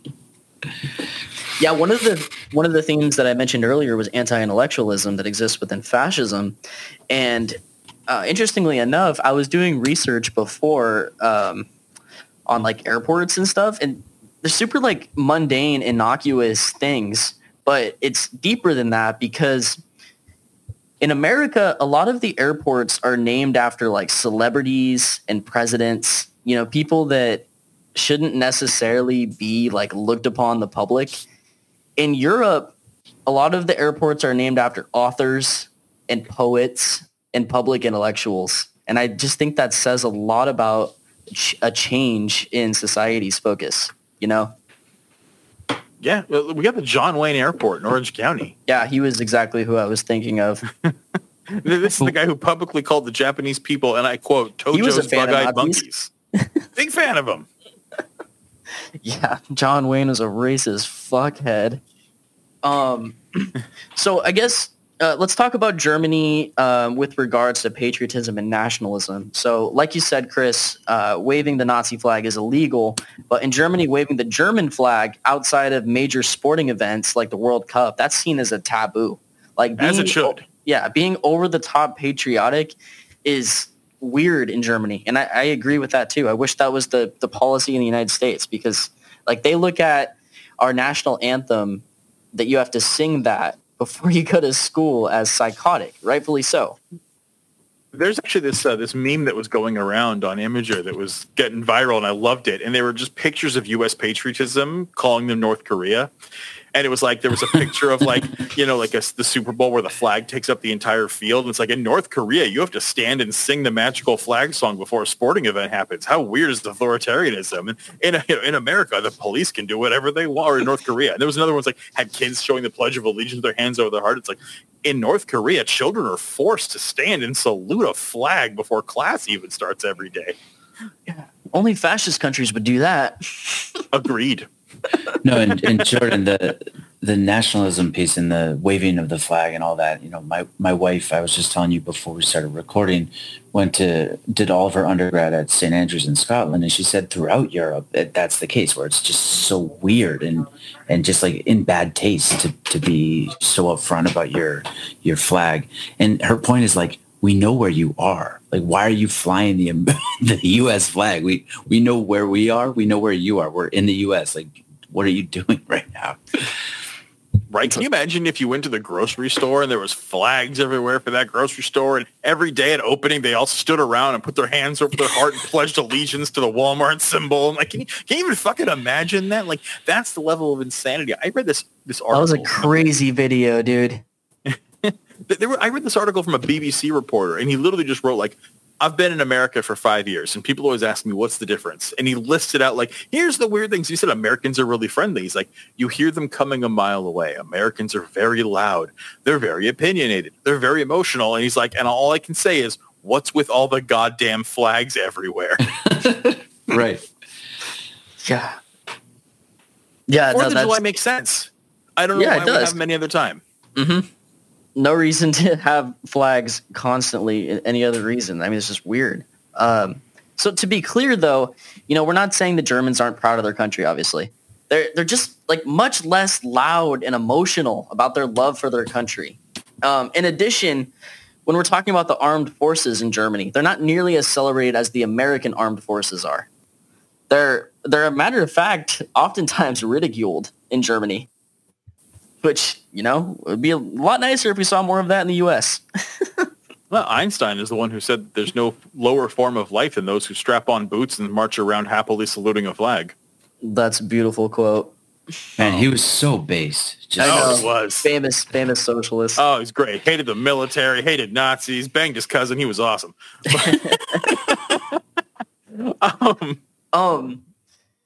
So in Germany, when they're teaching students about their country's past, the conversation, of course, generally centers around the Holocaust, the systemic murder of over 6 million European Jews. And besides Jewish people, homosexuals were killed, Jehovah's Witnesses, gypsies, disabled people as well. And it's also to be noted that after the war broke out, victim groups were expanded to also include Soviet prisoners of war, Soviet citizens, and others. Anybody that was a communist or a socialist was gassed, just thrown in a concentration camp. And I'm taking this information from the United States Holocaust Memorial Museum. Is there anything else that you guys want to say about German education and the way that it's carried out over there?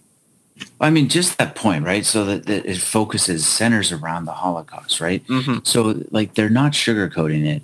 Here in the U.S., I'm a teacher. I teach history in Boston Public Schools. And, I'd say most of my colleagues are kind of where I am now, where I will teach them the truth and I do not sugarcoat it.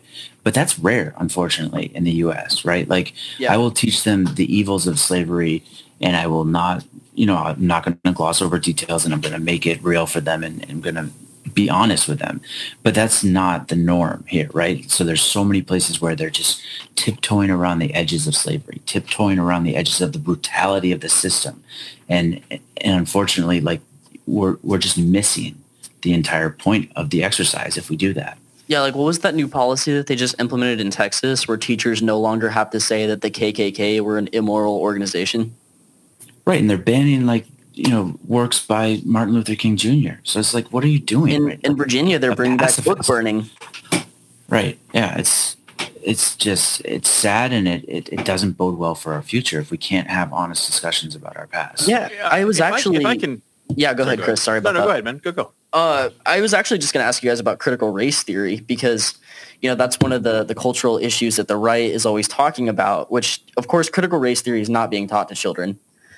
But they're constantly saying that in public education, as watered down as history is, as little information as people have that they should have, they still say that children are being taught to hate their country.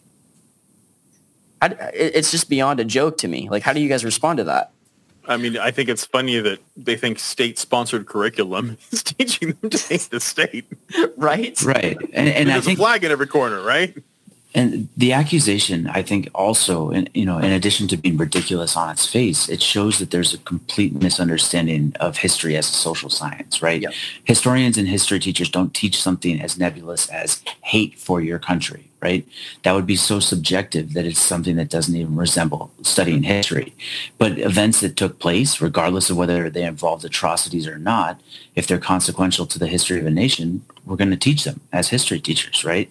And the quote also shows how much of a Euro-American bias there is, just that quote just reeks of Euro-American bias because it completely discounts the telling of U.S. history from the perspective of American indigenous groups, non-white immigrants, and of course, African Americans, descendants of former slaves, right? So there's just so much missed with that just hits me in the face. And sorry, go ahead. No, that's okay. it. I was going to say two things. Number one, again, I think, Pat on the nose, totally right. No one has a more valid interest in teaching objectionable history than history teachers. History teachers are not trying to teach you an opinion. They're trying to teach you what happened so you can become an informed citizen. That is. Remember, I was telling you on the podcast, Chris, how there's no conservative historians. Yeah. It's hard to learn history and think the right has it made. But if I could get on a soapbox for 2 minutes, I probably go for it. I have a political theory that explains, for me at least, a lot about the United States and that we never should have been here. And what I mean by that is we are the superpower. that has taken over the planet, but we are not a superpower who's taken over the planet because we are a mature, evolved culture that has everyone's best interest in mind. We're a 5-year-old who found his dad's gun. And what I mean by that is, okay, look at Germany. Now, Holocaust bad, Nazi Germany bad, right? But as a culture, I mean, Germany's been around, you know, the Germanic tribes fought off fucking Rome. This is an ancient culture. This is the Holy Roman Empire eventually. Like, this is a long culture that was kind of ready to take the reins. Now, imperialism, bad. I'm with you. But, like, let's be real. Regardless of our personal opinions, dominant cultures tend to take over chunks of the planet. Germany and China were just kind of ready. It was their time.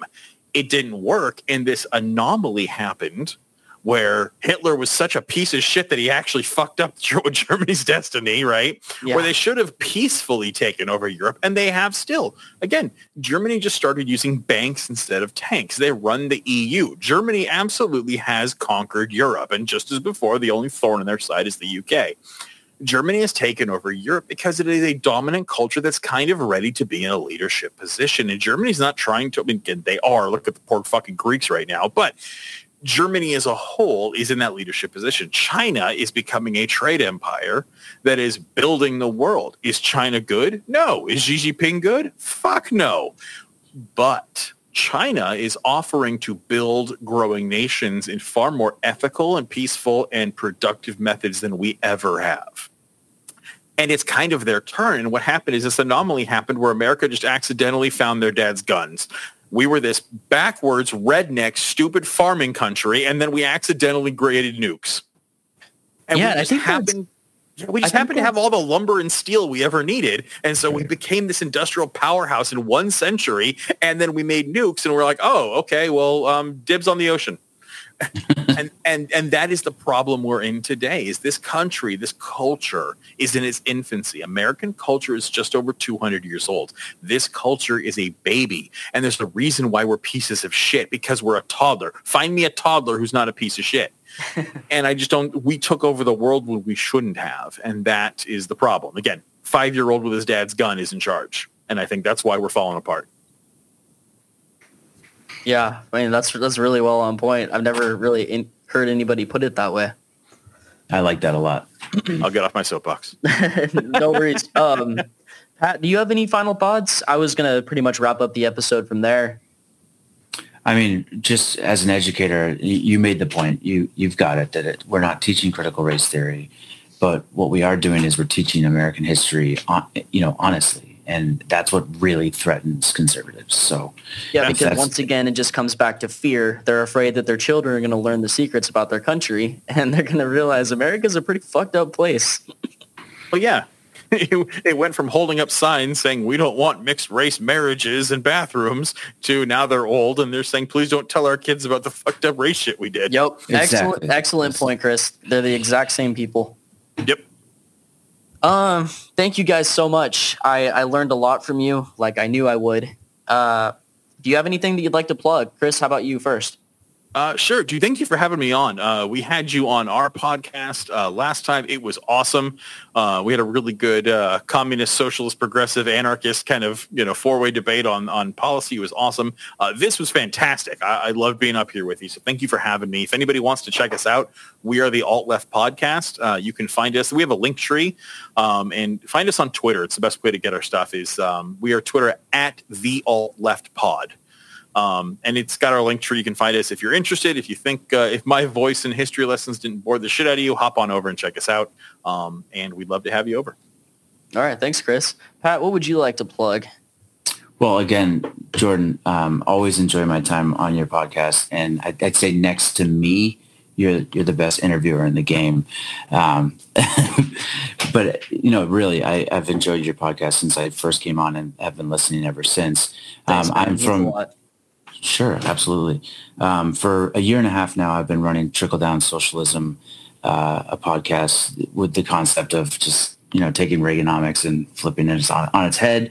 We do have a system of socialism in the U.S. It just benefits the super rich and the corporations. And so why can't we get a piece of that? It's kind of our tagline there. But Trickle Down Socialism, search us up wherever you get your podcasts, or you can follow us on Twitter at Trickle Down SOC, SOC. But yeah, absolutely a blast being here, Jordan. And Chris, I enjoyed cutting it up with you as well. I've really just had a fun conversation, and I will be checking out your podcast going forward. Awesome. Yeah, I'm going to check out yours too. And yeah, this was great. 805 Uncensored is awesome. I'm definitely going to check out your Trickle Down. Your Trickle Down Socialism. That sounds awesome. I haven't heard of that. I love it. And this was great. Thank you for having me. I had a great fucking time being here. Anytime, guys. And listeners, be sure to check out, once again, the Alt Left podcast and the Trickle Down Socialism podcast. They're a couple of really great lefty podcasts, and you'll learn a lot from them. Thank you guys so much. Have a great rest of your night. Peace out.